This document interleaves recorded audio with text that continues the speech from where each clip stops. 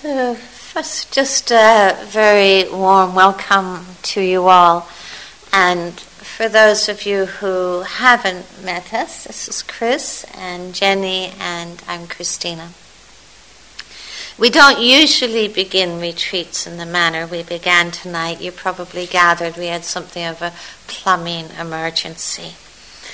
Fortunately, it's only our rooms that now have no heat and are leaking. So I'm very happy that it is not yours. Hopefully it'll be attended to tomorrow. So welcome to Gaia House. Welcome to this retreat. There is something I think we feel quite honored to be able to offer these retreats to communities of people who are really engaged in mindfulness, in teaching mindfulness, in learning mindfulness. So what we'll be endeavoring to do here over these days is, as much as possible, be making the connections between what we do here on a cushion and many of the ways that, of course, mindfulness is applied in very different settings than this. I know for many of you this will be your first retreat of this kind here at Gaia House, and it can all look a little different than what you're accustomed to. So I hope you will feel at ease here, relaxed here, and have everything that you need. What I want to acknowledge just in beginning the retreat this evening is the degree of reorientation that I think we all go through in beginning a retreat.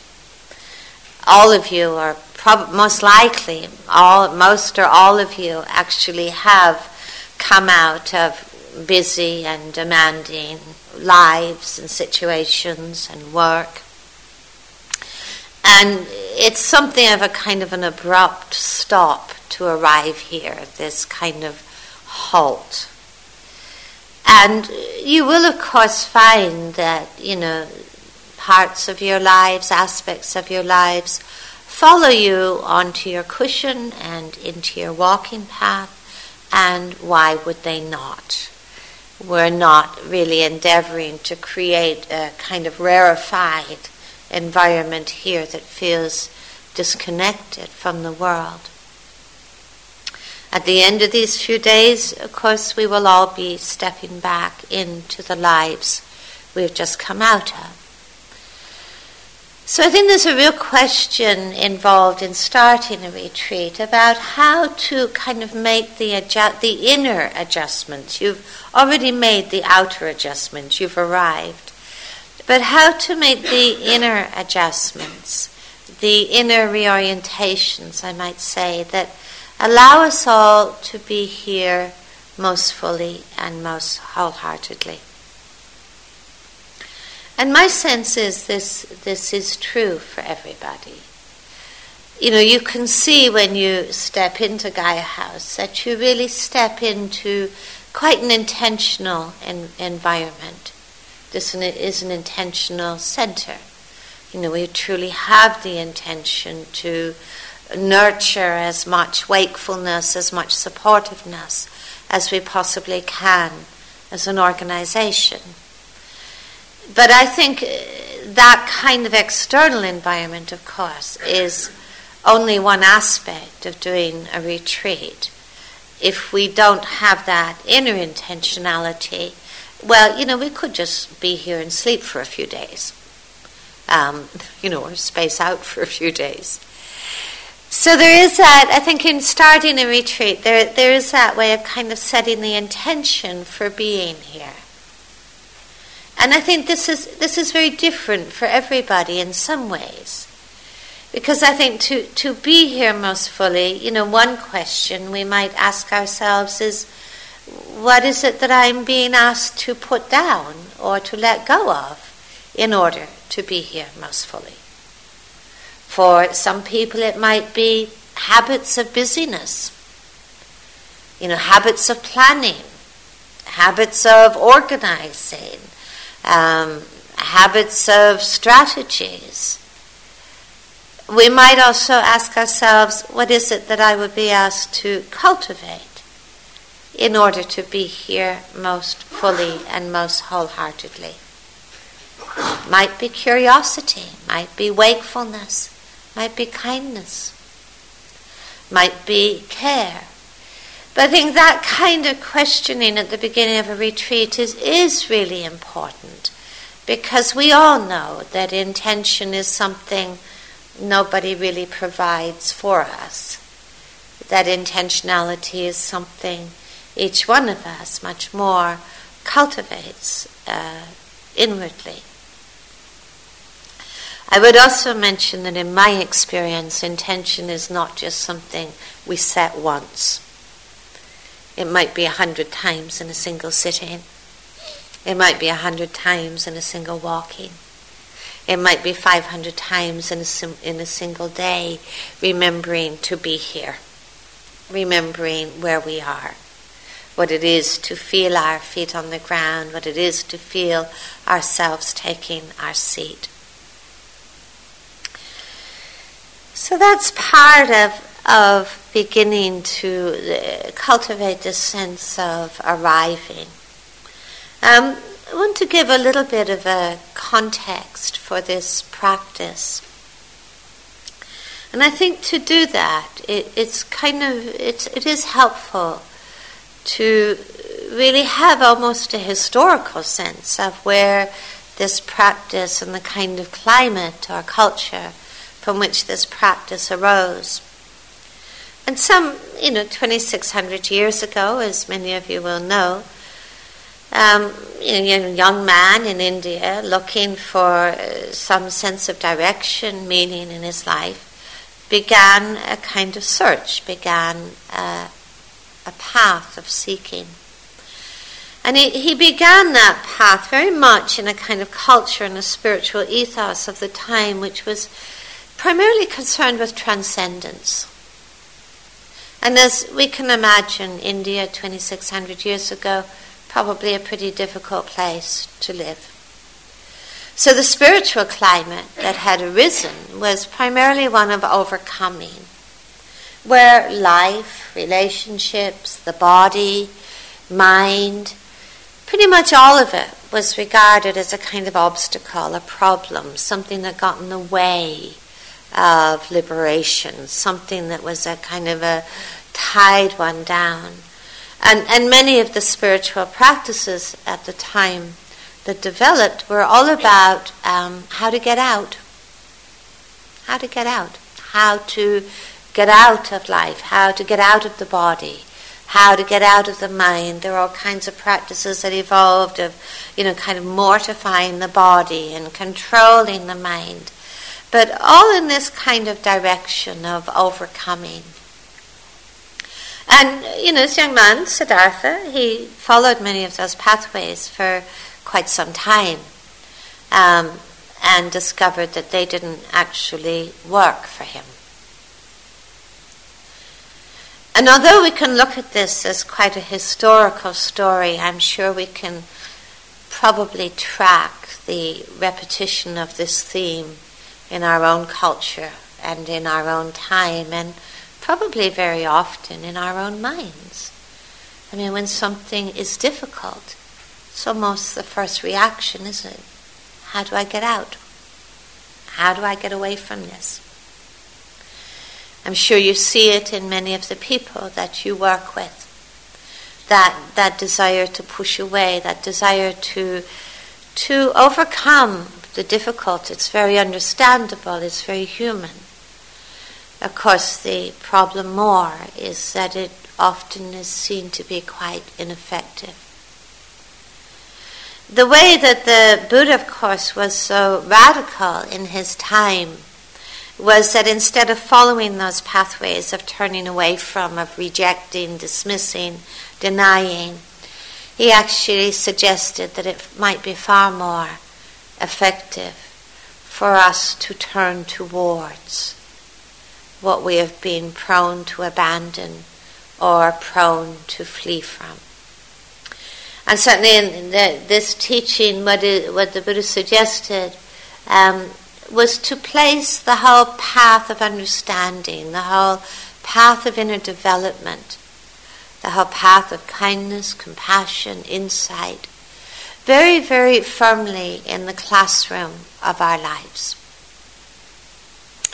The way that many of you have been exposed to that teaching is through, of course, the mindfulness of the body, mindfulness of feeling, mindfulness of the mind, mindful moment to moment of what contributes to and perpetuates struggle and anguish, and what leads to its end. The 4 foundations of mindfulness. And this is, of course, how we will actually, the context we will use for this retreat will be a kind of a developmental exploration of these foundations of mindfulness as the ground in which we practice, the ground in which understanding is developed and nurtured. My sense is that there is a certain timelessness to the human heart, to the human mind. When you read the historical stories, of the time of the Buddha, and listen to many of the questions that people came to him with, questions about what to do with the realities of aging and sickness and death, what to do with the challenges of loss and disappointment, how to nurture joy and peace and compassion. I think they're not very different questions than people ask today, the questions that truly concern human beings today. And the very much the answers, as taught in this tradition, don't lie in theories or techniques or abstract philosophies. That the answers to those questions are really answers to be lived.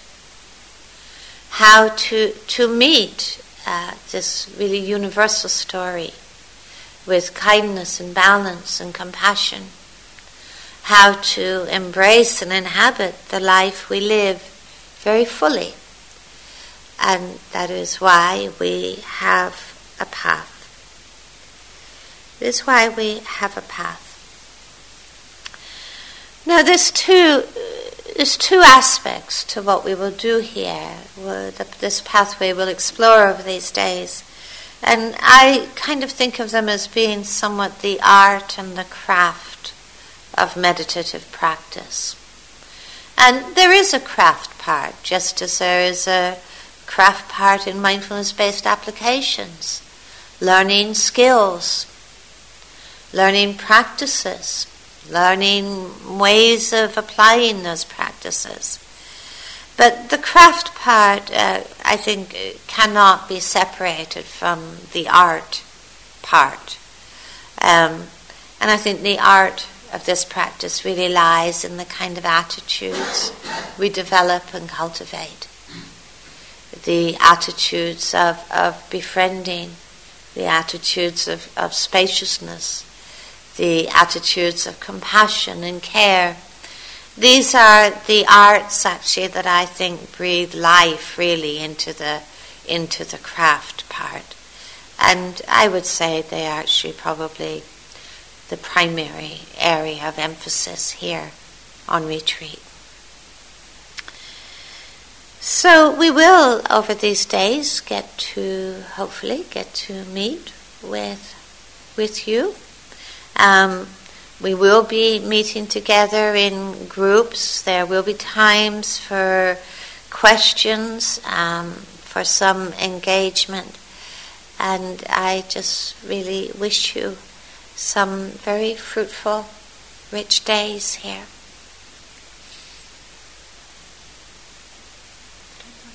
Yeah.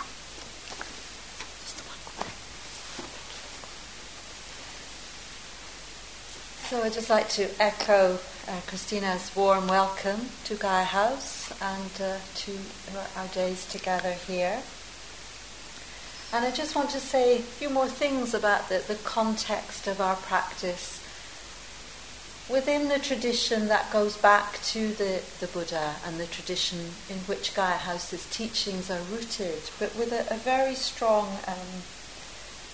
foundation to that is that, part of the beauty, I think, of mindfulness practice, meditation in this tradition is because it is so much just about our lives and investigating the way things are, we don't in any way need to or even perhaps benefit from identifying as a Buddhist or any ist in order to practice in this way, and that's why it's got the capacity to be taught in so many situations to people of all faiths or names. So when I refer to the Buddha, I really often think of him as a prototype psychologist rather than a great spiritual leader, although of course he was that too. And one of the ways that meditation practice in its broadest sense and mindfulness practice is framed in this tradition is in the context of a threefold way, not a linear way really, but three interwoven aspects of what we're cultivating. And the foundation of this is our ethical practice. The way that we live our lives, our values, our behavior, our speech, has such an effect on others and on ourselves, our state of mind, our state of our heart. So the practice of cultivating a sensitivity to that, to our actions, their effects, is very much as much a part of mind training as meditation, as formal meditation. And so with that in mind, the precepts of the tradition, the traditional 5 precepts for lay people, are framed not in terms of commandments, but as training principles. They're just ways that we clarify, almost sharpen our awareness of our own actions. So we request that these precepts are observed at Gaia House. But we request them very much with that quality, that these aren't the rules of Gaia House, therefore we have to do them, but that these are 5 supports, 5 ways of training our minds and hearts that support our practice here. Many of you will be very familiar with these. So on retreat, off retreat, but on retreat we perhaps interpret them slightly differently. So the first precept is not to harm any living being. And obviously that the kind of harm that we might do here would be very subtle, and it might be more about cultivating kindness, cultivating a sense of considerateness to your roommate or the people around you. But just having that in mind, all the ways that we might inadvertently, accidentally do harm to our environment, to others. The second precept is not, literally it's framed as not taking that which is not given. So anything that isn't clearly being offered to you. So that might be as simple as not taking the special diets if we haven't signed up for them. Just being aware of what is being offered to us. There's a great deal offered to us here, the generosity of the staff, the coordinators, but just not taking anything that we're not sure is being really clearly offered to us. The third precept is usually traditionally framed as avoiding sexual misconduct. And on retreat, we really invite just a letting go of looking for sexual activity, stimulation, flirtation, just that whole energy of that aspect of life, not because of any moralistic view of that, but just to really cultivate a quality of presence and stillness on retreat. And we can just let go of that sense of who we might be attractive to or that kind of thing while we're here. So there's a kind of cultivation of contentment really around that. The fourth precept is framed in terms of avoiding harmful speech, false or otherwise harmful speech. And on retreat, we frame this in terms of maintaining noble silence at Gaia House. And Chris will say a little more about this in a minute. And the fifth precept is to avoid clouding the mind with intoxicating, I think literally it says liquor, but anything that clouds and intoxicates the mind. So what we request at Gaia House is not to take any recreational drugs or alcohol, except obviously take prescribed medication that you need. And if it feels too much for maybe the few people left who smoke these days, that smoking tobacco should be done outside of the grounds. But you might like to just see if it's possible, to go to the retreat without that. So those are the 5 precepts, but again, just to say, this is very much to look at how it cultivates more clarity, more awareness in our mind, to cultivate these, to practice these. And then traditionally in this framework of the threefold way, this is seen as really supporting our meditation. It already brings us some clarity, some sensitivity in our mind. So meditation is seen here, and we'll say a lot more about this in the instructions, but as having 2 aspects really. An aspect of calming the mind, bringing the mind into just some degree of more focus and stillness. I mean, often the first thing we notice is the complete lack of that in the mind. But just by gently, persistently coming back to the object of our practice, a sense of some degree of clarity, of stillness in the mind. And this enables us, second prong, if you like, of meditation, to see more clearly. This is the literal meaning of vipassana, the word that is often translated as insight meditation. So that through this clarity and on the foundation of this ethical practice, we come to see more clearly the nature of what is arising in our mind. This is the more investigative quality of meditation, particularly, I think, encapsulated in the 4 foundations or applications of mindfulness. So it's bringing this quality of interest, inquiry, curiosity to our experience, supported by some level of calmness in the mind. And then on the basis of this, we cultivate a level of insight, of clear seeing that actually frees us from suffering, particularly from the suffering really that's caused by not seeing clearly.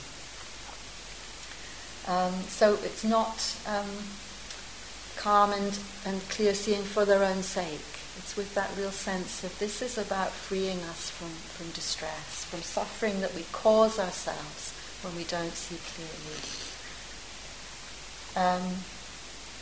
And often this is framed as seeing clearly 3 qualities of our experience, which we could say a lot about, but just very, very briefly, we start to really see and know, not intellectually, but really feel and know the constantly changing nature of our experience.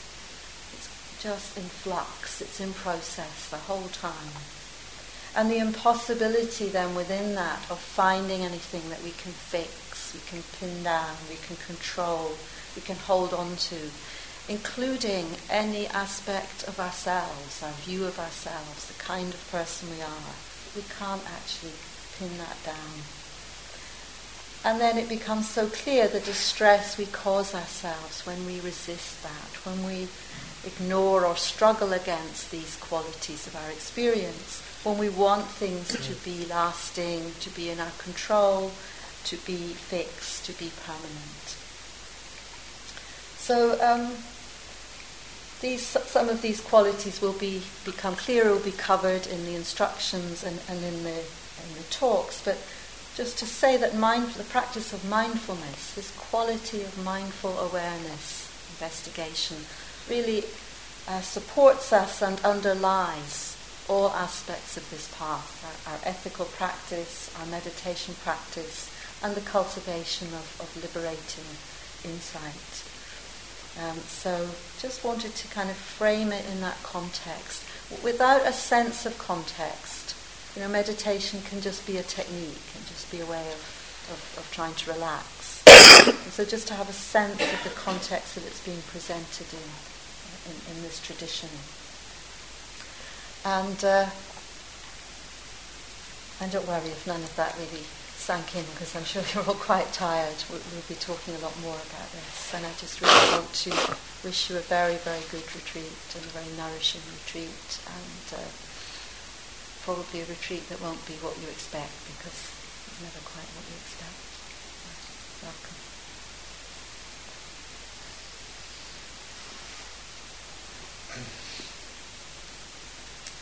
So I too would like to welcome each of you very warmly to this retreat.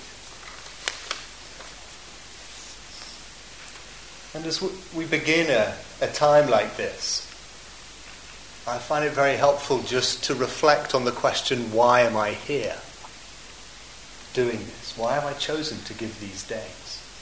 And just to invite each of you just to connect with that sense of intention that Christina spoke about. And of course there may be some people here may have a sense, well, I'm here partly to support my work, and that's something rather special about these particular retreats. But also, if we let that question, why am I here? What am I choosing to explore? Letting that go deeper and really connecting with the heart's calling. Because, yes, there is a personal story that brings us here, but for millennia, human beings have done this. They've taken time to step out of the busyness and the demands of day-to-day living in order to inquire more deeply into what's true, in order to reflect on how to live wisely, in order to honour the deeper callings of the heart.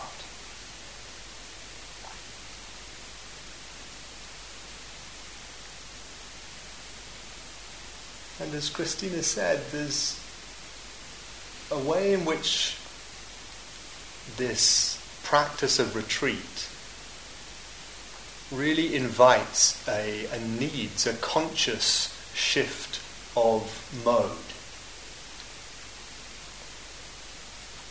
There's a certain radical simplifying that is very supportive of this kind of endeavour. And just really invite you to give yourselves that gift of being able to live more simply over the next few days. I mean, this is a beautiful chance and a rare chance to do just one thing at any one time. So much of our life involves more or less compulsive multitasking. And just really invite you to savour the chance just to do one thing at a time when you're here. And to know what you're doing. This description of mindfulness as doing something and knowing that you're doing it. Like sitting here, breathing, listening, and knowing that you're doing it.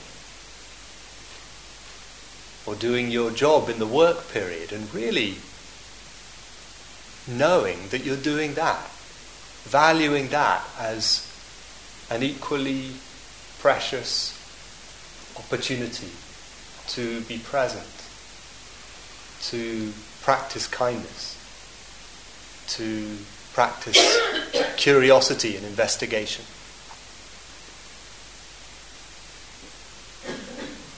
So simplify our intentions and our actions. Presence, kindness, investigation. Such a gift to ourselves as we seek to go deeper in response to that sense of, well, why am I here? And the body is such a help. The body is such a help. And I know at times it'll feel like it's the opposite of a help. But just as our portal into presence, kindness, investigation. A really embodied presence is the meditator's craft, as Christina was saying.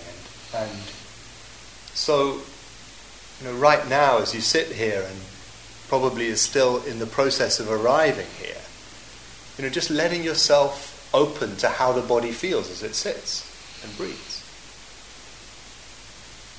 Sensing how it can be such a support to a sense of mindfulness, connection with the moment and experience.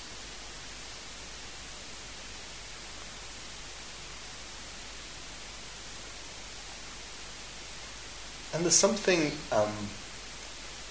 very unusual and very precious about the fact that we're doing this in a community together. It's a rare thing to have this experience of solitude within community.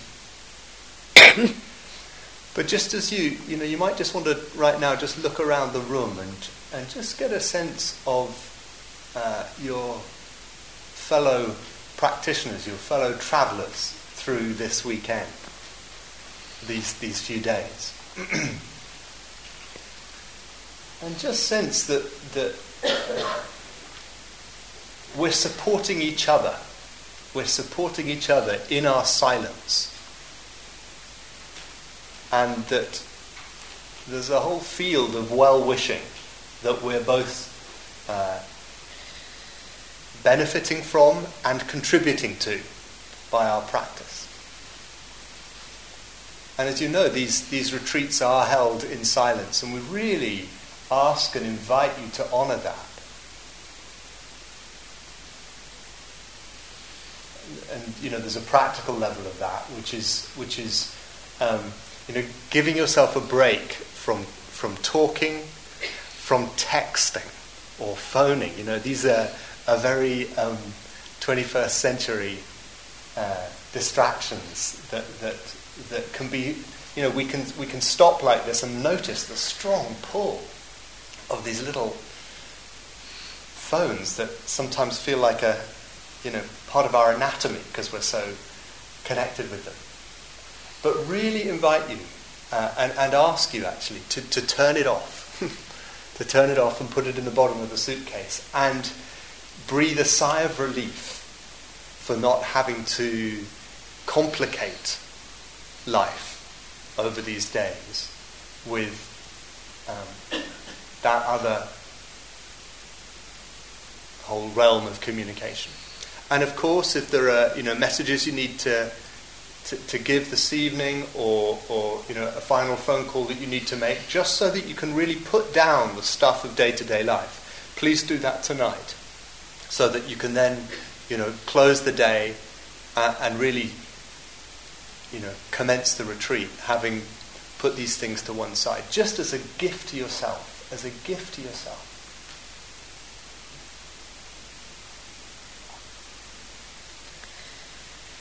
Similarly with reading, part of one of the most significant supports to what we're doing is this turning down the volume on the verbal aspect of experience. and connecting with the sense of presence and awareness that is prior to all of that. You may even be able to do that in this moment. And so, as well as the verbal communication, there's what we tend, we can, our eyes can be hungry for things to read. And you may have brought the novel that you were just finishing. Or if you've been here before, you may know the compulsion to read notice boards or tea packets or sort of anything that will present itself to give some stimulation at that level. Really invite you again as a sort of creative experiment and also gift, just to practice putting all of that down. So really invite you not to engage in reading over these days. Not as some heavy rule, but just as this sense of, well, what is going to support the quieting of my heart? What is going to support the quieting of your heart?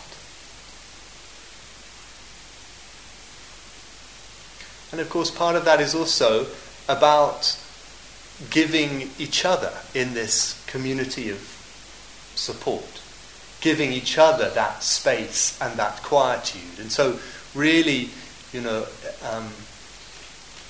please ask you not to write notes to people. I know that quite a lot of people have come with friends to this retreat and colleagues, and that's unusual here actually, and really lovely. And I hope that will feel like a sense of support. But just, if there's a temptation to write them a note and just see how they're getting on, please let that thought come and go without needing to act on it. If you're concerned about someone who's here, please drop us a note or drop the coordinators a note. But please don't write notes to each other. Which of course doesn't mean you can't be wishing your friends and colleagues well as part of your practice, but as an internal meditative part of your practice.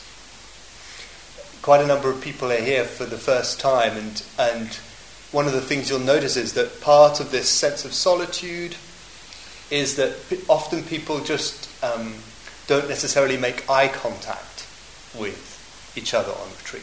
And that's really up to you, whether you feel in any moment that eye contact happens or not. Notice if you're seeking it, and seeing if it's possible just to come back into a more boundaried sense of containment and gatheredness without needing to make that contact. But also just if, it's not that people are avoiding your gaze out of not wishing you well, if that makes sense. So just to be peaceful with that sense of sometimes eyes may meet and sometimes not, and that's okay.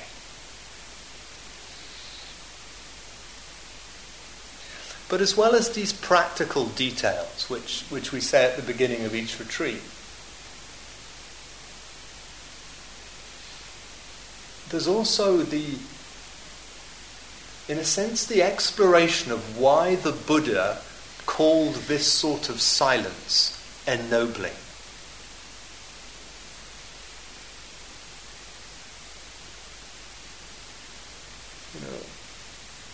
There's something about this gatheredness, this solitude, this quietude, this choosing of where we place our attention more inwardly, that is ennobling, that is supportive of these deepest callings of our heart that may be part of why you're here.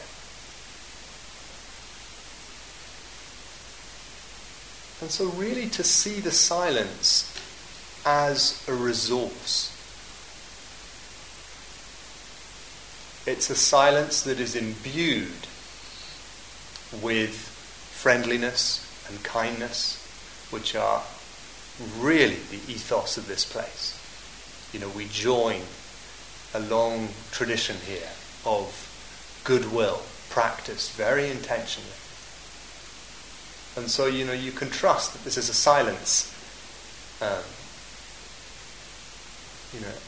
As you swim through the silence here, you're swimming through an ethos of goodwill and care and support and love. But also just this sense that the silence can hold whatever happens and whatever is happening in any moment. It's here as a resource. It's here as something to turn to drink from, to be deeply nourished by. Something that can really support the quieting of the heart. The exploration, the investigation of what is true.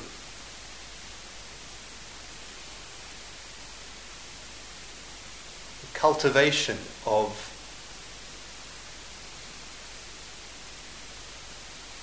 a real sense of goodwill and the honouring of your heart's deepest callings.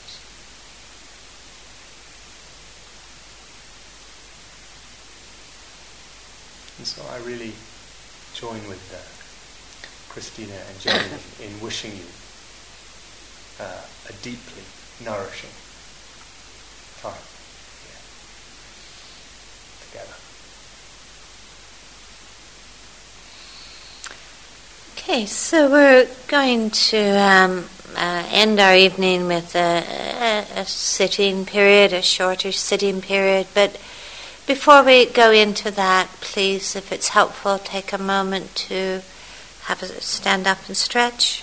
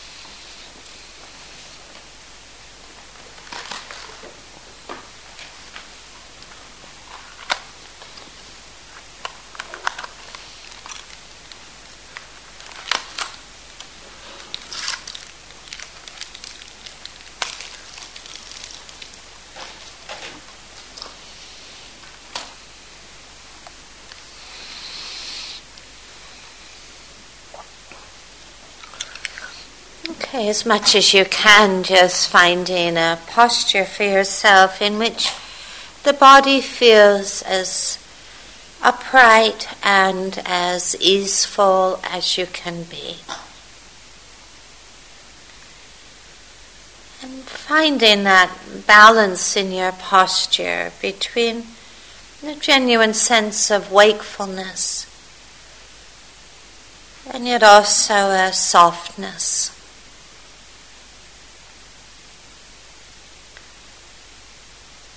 And just taking some moments just to feel your body sitting, to know your body sitting.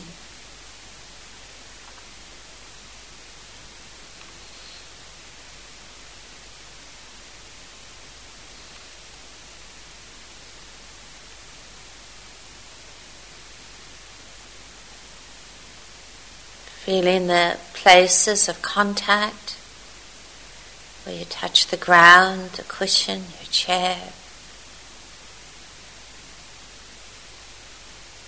Sensing the pressure, the warmth in those areas.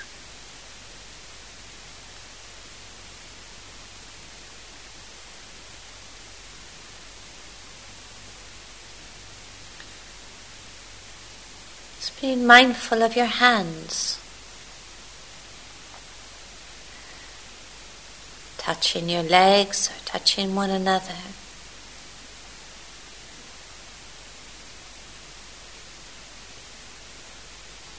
Sensing the aliveness in those places of contact.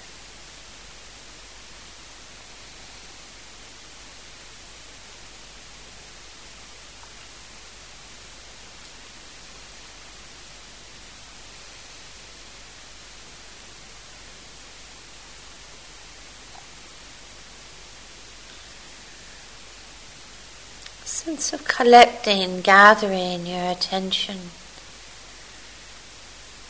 Establishing that attention within your body.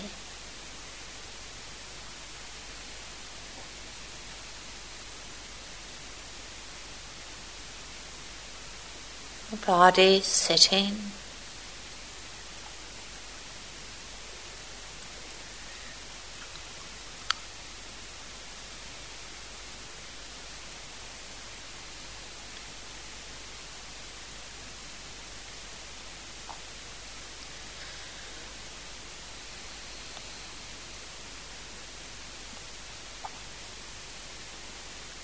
A little expanding the field of awareness, so to sense, listen to the quietude, the sounds within the quietude,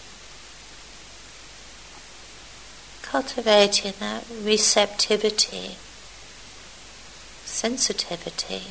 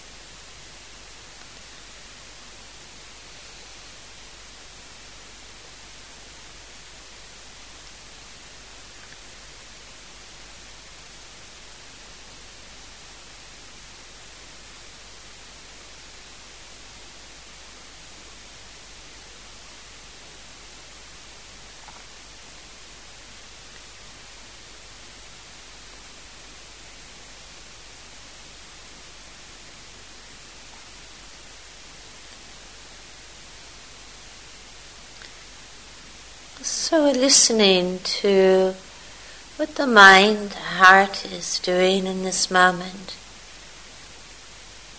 The thoughts that are present. Sensing how those thoughts arise and pass, as do sounds, as do body sensations.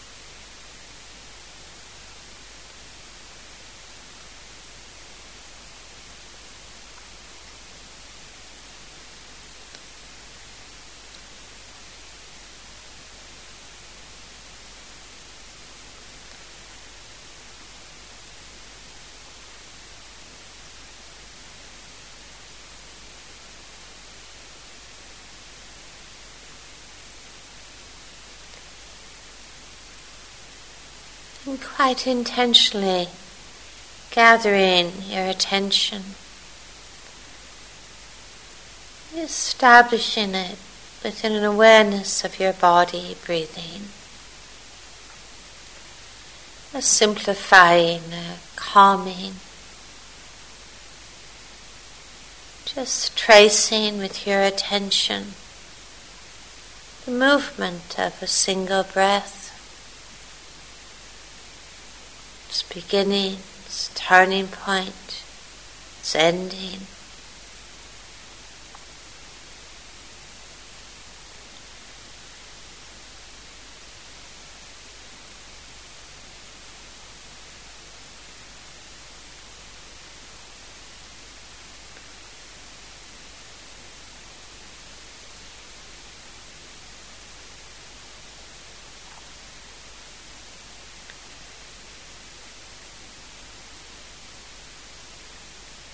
Breathing in with mindfulness, breathing out with mindfulness.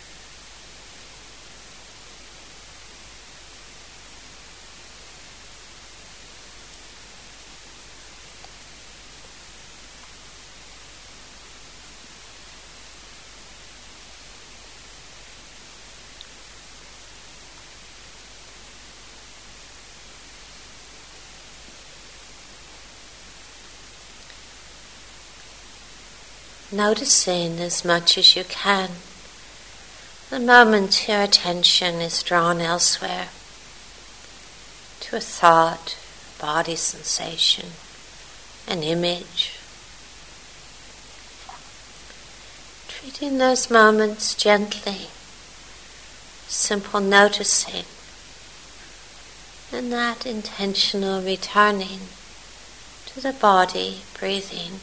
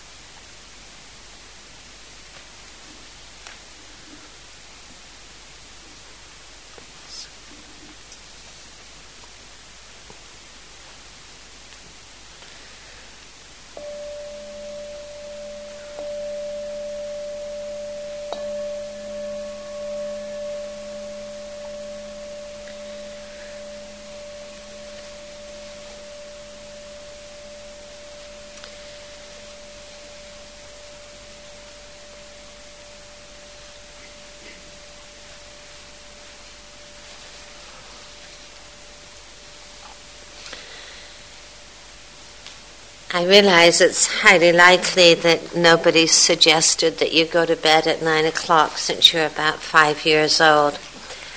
However, I would encourage you to get as good a rest tonight as you possibly can. Tomorrow night at this time, you will be so happy if somebody says, you might like to get some rest now. The wake-up bell goes at 6:30 tomorrow. We have a sitting at 7 o'clock. And I do hope that you have a good rest.